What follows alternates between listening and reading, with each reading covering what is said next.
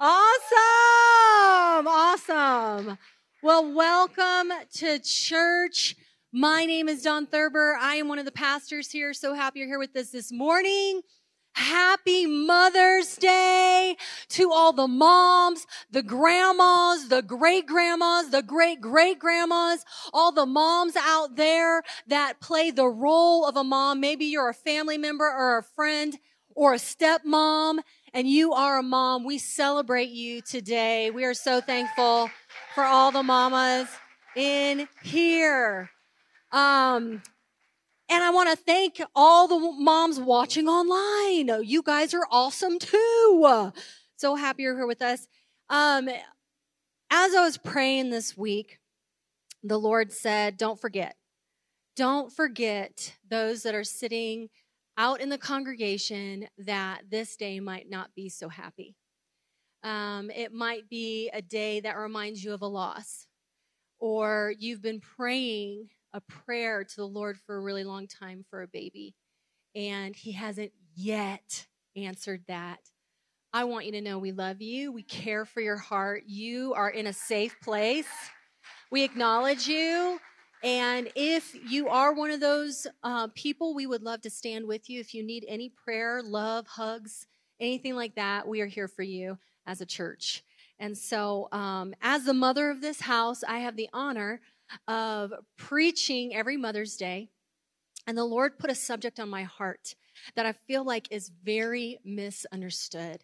And that is the subject of humility.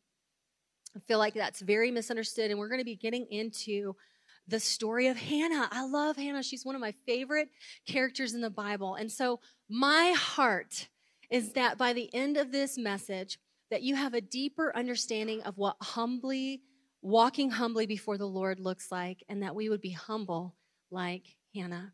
So let's pray. Lord, we thank you so much for this day.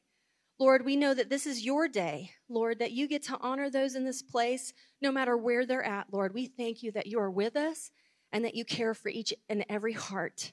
Lord, we celebrate you, Jesus, today. We ask that you would speak your word to us because we know this word isn't just for the moms. This is for everybody in this place. And we thank you for that. In Jesus' name we pray. Amen and amen. So to understand humility, we need to know that this is a requirement of God. That in the scriptures, it says in Micah 6:8 that this is a requirement. And in Micah 6:8, it says, the Lord has told you what is good. And this is what he requires of you, to do what is right, to love mercy, and to walk humbly with your God. Now, to do what is right, that makes sense, right? To love mercy, that makes sense. And sometimes we kind of roll over the walk humbly because sometimes we don't understand what that really entails. I also want you guys to know it's not only a requirement, but there is blessing behind walking humbly. In Matthew 5:5, God blesses those who are humble, for they will inherit the whole earth. Wow, this must be super important to God. If his blessing is for us to inherit the whole earth when we live humbly. So it's not only a requirement, but God says, I will bless you and I will give you a great inheritance when you walk humbly with the Lord.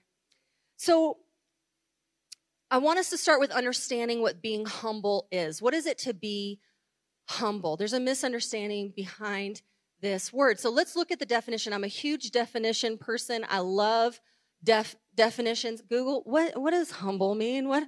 Google. I talk to Google all the time, okay? Humble, not proud or haughty, not arrogant or forceful, reflecting, expressing, or offered in a spirit of reverence or submission. What a beautiful definition of what humble is. And we're going to wrap back around to this definition, but I want to talk about the misperceptions and the worldview of what being humble is. The worldview is basically you're a pushover. You're a doormat. You're weak. You're powerless. You don't really have a say. You're quiet. You're timid. This is the worldview of humility. And I believe that it's because it's associated, or the word is in the word humiliated.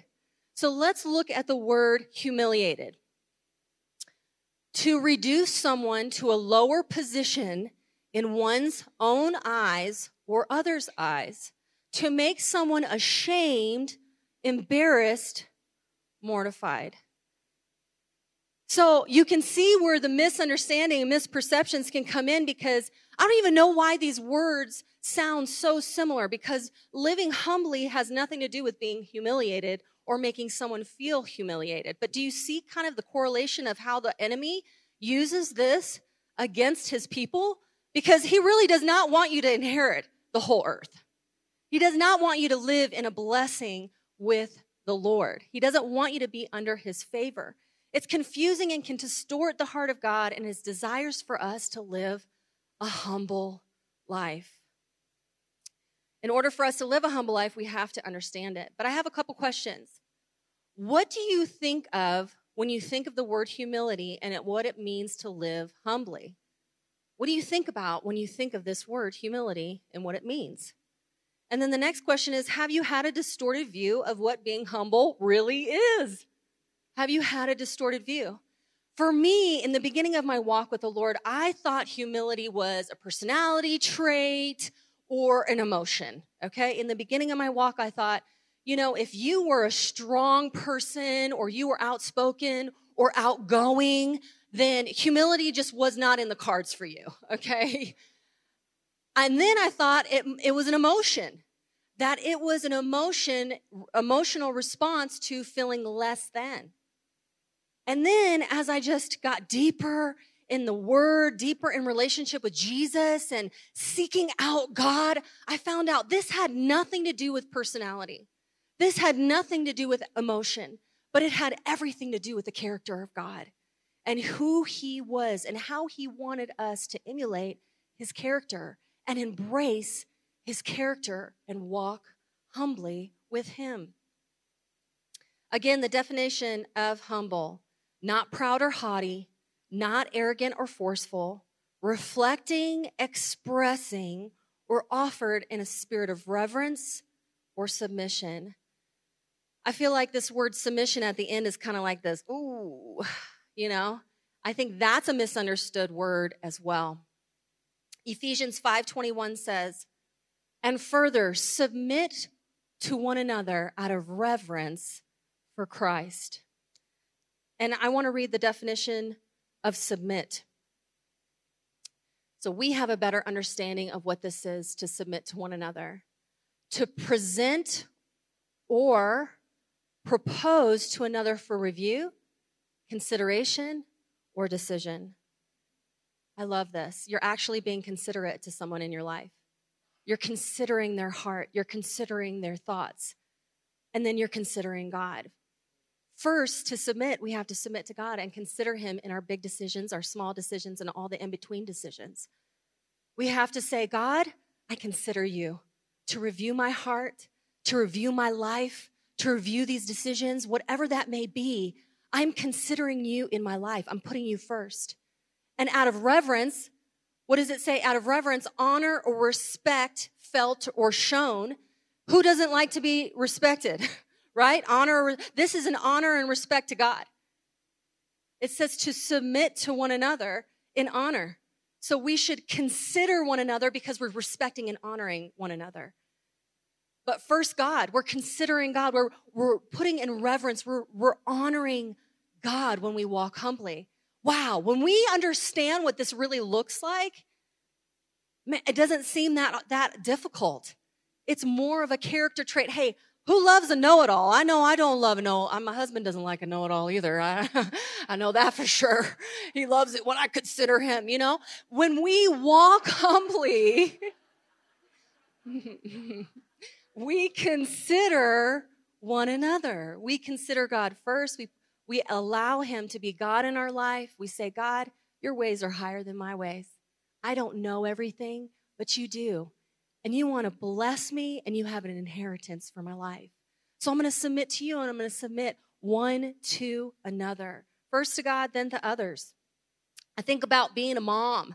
It's not about do as I say. right? A lot of us, the kids will be like, why? Well, just do as I say. Yeah, that's the easy part. I do that sometimes. But really what it is to submit to my kids is to say, your heart matters. Your heart matters. So when you ask questions, I want to teach you. Do as I teach. Do as I show. Do as I live. Do as we have conversation with one another. That's how God has asked us to submit one to another. You're like, submit to your kids? Well, I care for their heart. I love them. Do I discipline them? Absolutely. They don't want none of this. Okay? We're going to have conversation. We'll have conversation, and then if we continue, then you know what I'm saying. But we submit out of reverence to one another, and we love one another by submitting to one another in honor and respect. I got to show my kids what respect looks like, because I have 2 young men, and I'm teaching them not to be 7 and 9. I'm teaching them to be young men for the Lord. So I'm the example of what it looks like to honor. Amen. So now that we understand and have a good definition of what living humbly is, I want to get into Hannah. I love Hannah. She's in the first and second chapters of 1 Samuel. It's an awesome couple chapters. She's actually in those 2 chapters. That's it. She's in those first 2 chapters of 1 Samuel. And it says in the first chapter, in the beginning of the first chapter, that she was one of 2 wives to Elkanah. So there was Peninnah, one of his wives, and then Hannah was the other wife. And it said that Peninnah could have all the children that she wanted, and she did. She had multiple children, but then it said that Hannah's womb was closed. And Peninnah would provoke Hannah because her womb was closed. And then it said Elkanah loved Hannah more. This is messed up, okay? This is totally messed up, and this is why we do not have multiple wives. If you ever have any questions about this, go into 1 Samuel. Because we tried it and it did not work, okay? Thank you, God, for showing us this now. And so Hannah was sad a lot. She was sad a lot because she could not have any children. And every year they would go to the house of the Lord and they would sacrifice and they would pray to the Lord. And could you imagine Hannah's prayer when she goes to the house of the Lord? So while they're there every single year, Peninnah would provoke her to cry. And so let's look at this scripture here in 1 Samuel 1, 6, and 7. Because Hannah's womb was closed, her rival, Peninnah, kept provoking her in order to irritate her. This went on year after year. Whenever Hannah went up to the house of the Lord, her rival provoked her till she wept and would not eat. I love this. Whenever they would go up to the house of the Lord, Hannah would go. She had a choice, right? She kept going to the house of the Lord. She knew where her help came from. No matter where you're at today, your help is in the house of God. This is a safe place to meet with him, to cry out to him, to be with him. And Hannah knew that. Hannah knew where her help came from. She goes to the house of God, and let's look what happens. 1 Samuel 1, 10, and 11. In her deep anguish, Hannah prayed to the Lord, weeping bitterly. And she made a vow saying, Lord Almighty, if you will only look on your servant's misery and remember me, and not forget your servant, but give her a son, then I will give him to the Lord for all the days of his life, and no razor will ever be used on his head. I love this desperate prayer by Hannah. Shows a humble heart before the Lord. Lord, if you would only. Have you ever prayed that prayer, that desperate prayer? Lord, if you would only. Year after year, she would go to the house of God. She never stopped. Lord, if you would only. You may be praying, Lord, if you would only heal my body. Lord, if you would only heal my family member's body. Lord, if you would only heal my thoughts, my depression, my anxiety, my thoughts of suicide. Lord, if you would only take this from me. Lord, if you would only save my lost children. Lord, if you would only help me. Lord, if you will only. This was Hannah's desperate prayer to the Lord. And she makes a vow to him. Lord, if you would only. As Hannah's praying in her desperation, Eli, the priest, is there and he's watching her. Now, it says in the scriptures in 1 Samuel that she was praying this prayer in her heart, and her lips were moving without any words. And so Eli assumes that she's wasted, okay? He assumes that she is drunk. And so Eli comes up to Hannah and he's like, woman, you need to lay off the wine, okay?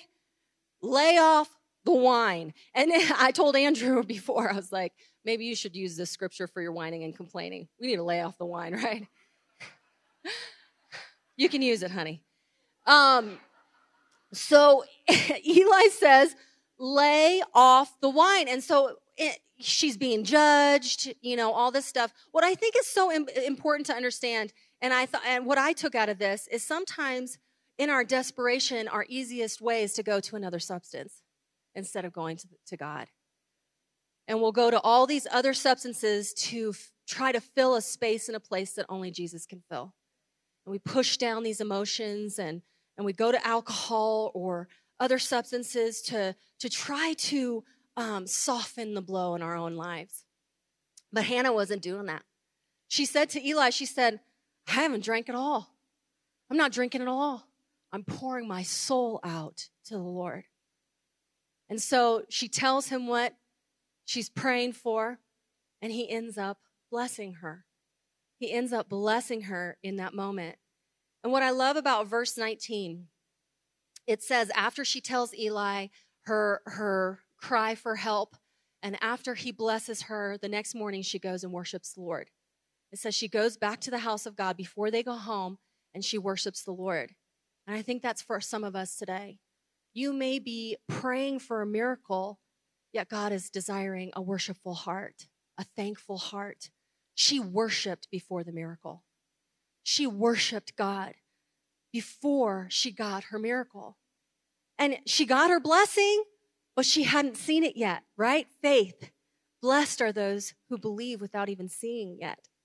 And so when we worship in this house and we raise our hands, this is not out of ritual. This is not out of religiosity.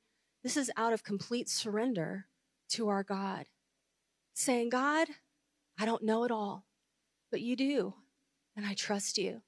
And that's what Hannah did, to be humble like Hannah, to worship before the miracle. And so she worshiped, and at the end of verse 19, the Lord remembered Hannah. The Lord remembered Hannah. You might be praying, Lord, if only. Lord, if only. And God is speaking to your heart right now, and he says, I remember you.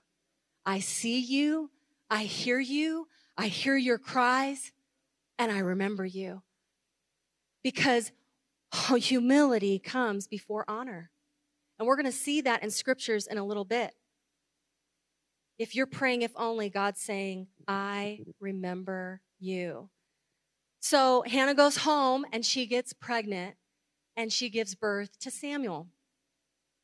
And she decides she's going to wait to wean him and then bring him to the house of the Lord, because remember her vow. So she weaned Samuel, she brought him to the house of God, and she gives him to Eli to raise in the house of God. In 1 Samuel 1, 27 and 28. Can you imagine this? She's prayed for Samuel. She promises God, I will give him back to you. She gets the miracle. She gets the promise. And then she's like, I have a promise too. I prayed for this child, she says to Eli, and the Lord has granted me what I asked of him. So now I give him to the Lord for his whole life. He will be given over to the Lord. And Eli, he worshiped the Lord there. Man, what a humble life Hannah lived. What a humble life Hannah lived. And I want to talk about some reflections of Hannah, of what we see out of this story. Number one, honoring. Honoring.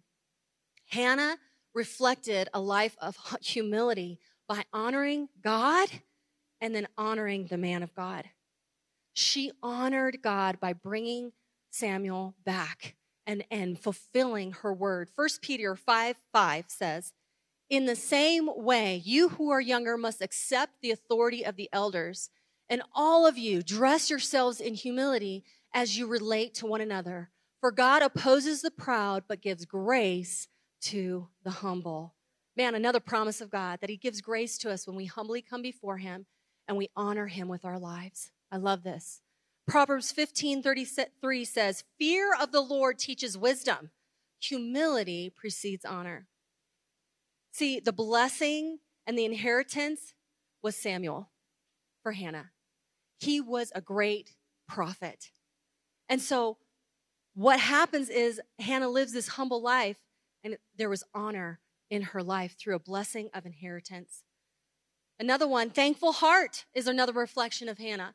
She had a thankful heart. She worshiped before the miracle. I love this, to be thankful for what God has given to us. We may not see it yet, right? We may not see it yet, but we know that God is faithful and that he remembers us and that he knows you by name and that he created you with purpose. We haven't seen it yet, but he wants to bless us. We have to walk humbly with a thankful heart. Third reflection is integrity. She followed through with her word. She followed through with her word. She didn't have to.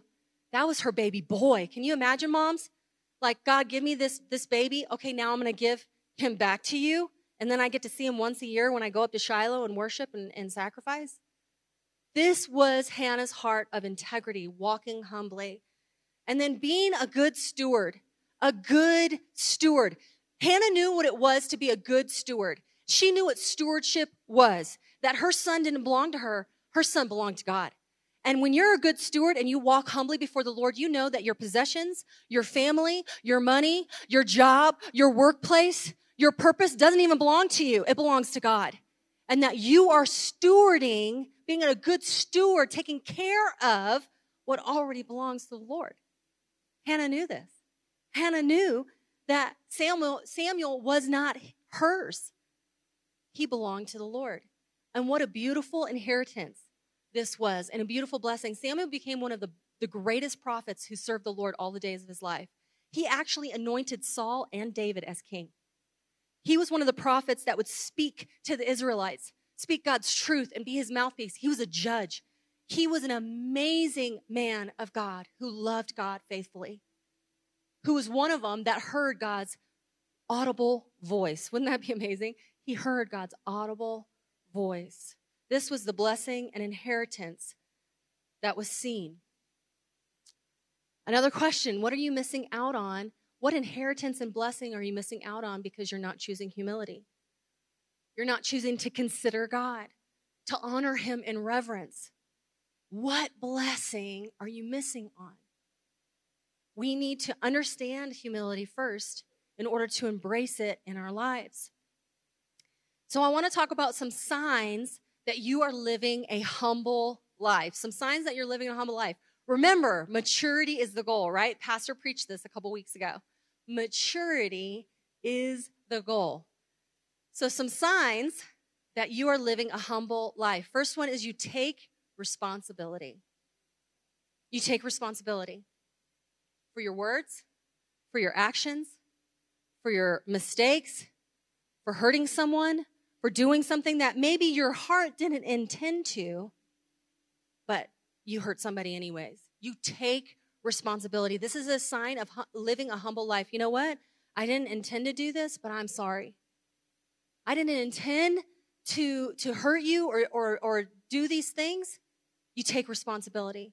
The second one is you listen and you don't try to justify or defend. Man, this is a hard one because you want to justify or defend your good intentions. But good intentions don't take you anywhere. It's your actions that speak volumes. And so not justifying or defending, but accepting, taking responsibility, and knowing that this is the humble life that I live. God's my defender.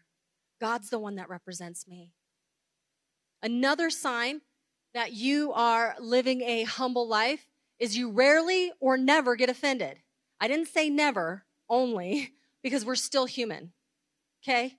We're still human. Offense will come. And the enemy uses offense sometimes, number one, to taking you away from your purpose in life. You get offended, you get hurt, and you're like, this is messed up. I don't want to have anything to do with this. And then you walk away. And that's not what the Holy Spirit wants. Living a humble life says, I'm rarely to never going to get offended. And when I do, I'm going to forgive quickly. That's the next one. I'm quick to forgive. I'm quick. Maturity doesn't say I'm never going to get offended. Maturity says I'm quick to forgive. I'm going to forgive quickly, knowing that, hey, I make mistakes. I want someone to forgive me quickly. Living that humble life says I'm going to forgive when I get offended, and I'm going to do it quick. And the last but not least, we show up, serve, give generously, tithe with no agenda, no obligation, knowing it's not out of obligation, but knowing what honor looks like, walking humbly looks like, knowing what reverence looks like. God says I'm going to do it, I'm going to do it. God says I should show up, I should show up. God says the house of God is important, the house of God is important. God says for me to tithe, I'm going to tithe because it all belongs to him anyways. And there's a blessing and inheritance when we honor God through reverence to him. Reverence, humbly submitted to God. God, I'm going to consider your word. I'm going to consider your heart. I'm going to consider that when you say is true. I'm not going to fight you. This is a sign of walking humbly with the Lord. The sign of maturity. That we can consider God in our lives, show up, serve, give generously, and know it's not out of agenda or obligation. James 4:10 says, humble yourselves before the Lord, and he will lift you up in honor. I keep on talking about this honor because it's like, why don't I have this position? Why don't I have this title? Why don't I get recognized or acknowledged? Why don't I get this? God's asking us to live a humble life, and then he will lift us up in honor. We have to walk humbly for the inheritance and the blessing that God wants to give to us. God wants to lift us up in honor, but first we have to walk humbly. And listen, we cannot fake it with God. We cannot fake that humble life with God. We can fake it with people, all day. And sometimes you can figure it out. But with God, you can't fake it. He sees your heart. He sees your heart. I remember about 12 years ago. It was about 12 years ago. We were still in Florida, and I discovered my role in life. Now, I knew my purpose. My purpose was to love Jesus, to get in the Word every day, to learn about his truths and his promises, to let that sink into my life. My purpose was to live out the fruits of the Spirit, love, joy, peace, patience, kindness. I wasn't perfect, but I was seeking it. I knew my purpose was to just go after God with all my heart, right? And then I knew my mission. My mission in life was to lead people into this fully devoted relationship with Jesus, to love people right where they're at, to accept people, to make sure that they know that they belong to God and that they belong with his people. And then I discovered my role. And that was to be a pastor's wife. What? I was like, God, are you sure? And so that next Sunday after I discovered my role, and after lots of quiet time in the closet, yes, I was alone in the closet with God, a lot, crying out to him, there was an altar call. And I ran to the altar. And I got on my knees and I cried out to God. And I said, God, why? Why would this be my role? I am messed up. I have issues. I still say the wrong thing. I still do the wrong thing. I'm still healing from addictions. I'm still working through addictions. I'm still broken. I don't know if I can do this. I'm just crying out to God, and I'm pouring out all my insecurities to the Lord. Like, God, why? Are you sure? And I heard him very specifically that day. He said, Dawn, this is exactly why. Because I can do more with your brokenness than others' perceived perfections. And that, yes. And that day was the start of me walking humbly. I was not humble that day. That was not a sign of humility. That was a sign of complete surrender. And that's where my humble walk started. And what I didn't know in that moment was that my role wasn't only to be a pastor's wife, but to be a pastor. And that is what walking humbly looks like, right? It took me some time. It's taken me a lot of time. And listen, my road's not over until I see Jesus face to face, right? The older I get, the more I know nothing. I need Jesus in my life every single day. But knowing I have a good Father that hears my prayers, that remembers me. And as I worship, and as I have a thankful heart, as I consider him every day and consider others in my life, I know that he will bless me. This humble walk starts with surrender and knowing that Jesus is Lord and that he's over all, right? So when I was looking up role, you know what my role means? It's my turn. There's going to be so many pastors and pastors' wives and leaders and amazing influencers that are way better than me, okay, after me. But right now, in this vapor of a life, this short life, it's my turn. And when I walk out every day knowing that, God, you can do more with my brokenness than others perceive perfections, then I know that I can do it. Because even in my brokenness, God wants to use me. Even in my process of healing, God wants to use me. And if you're sitting in this place, God wants to use you for good because it's your turn. If you're breathing, it's your turn. If you're hearing this message, it's your turn. And here at Passion Life Church, one of our core values is empowerment because we want to journey alongside you in discovering what your role is right here. God's saying you have a role to play. There's only one you on this planet. For all of eternity, only one you. And God said, I created you for a purpose. I created you because it's your turn. God's saying it's your turn. Discovering your role. That's why we have growth track, personality, spiritual giftings, because we want to invest in you and all that God has for your life and next steps here at Passionate Life Church. It's your turn. And Jesus, the greatest example of living a humble life. Man, he was up in heaven with his Father and the Holy Spirit in all of his glory, angels worshiping him, no pain, no sorrow. And he chose to take the humble position of human and come to this earth because he considered you and me. He considered you and me, saying, God, I will. If you could take this, Father, from me, this cup, take it, but not my will, your will be done. He experienced hurt, pain, the greatest betrayal. He experienced brutal beating, physical, emotional, and mental torment because he considered us.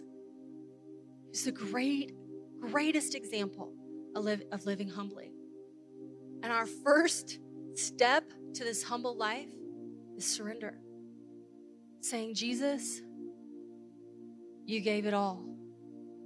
So I'm going to give my all back. It's my turn. And no matter what that looks like, God, I know you can do more with my brokenness than others perceive perfections. So yes, God, I choose you. You love me first. I'm going to love you back. Let's choose this humble walk with Jesus and know that there is great blessing and inheritance to follow. Let's pray. Lord, we thank you, God, for this place, this moment, this time. We give this moment to you. And with every head bowed and every eye closed, I just want to give everybody an opportunity, if you haven't yet. If you would like to say, I want Jesus. First, I want to surrender my heart, my life, my turn to Jesus. Or maybe it's been a really long time and you have not been following God and you want to recommit this life to him. If that's you, just a private declaration of faith, would you raise your hand to the Lord? I just want to pray with you. Yes, thank you, Jesus. Thank you, Jesus. Thank you, Jesus. And if everybody can repeat this prayer after me, helping those make the greatest decision of their life. Dear Jesus, I thank you for choosing me, for dying on that cross for me, for living a humble life. I ask today that you would forgive me of all my sins. Come into my life, and I vow to you to walk with you all the days of my life. In Jesus' name we pray. Amen and amen. Come on, give it up for those making the greatest decision of their lives.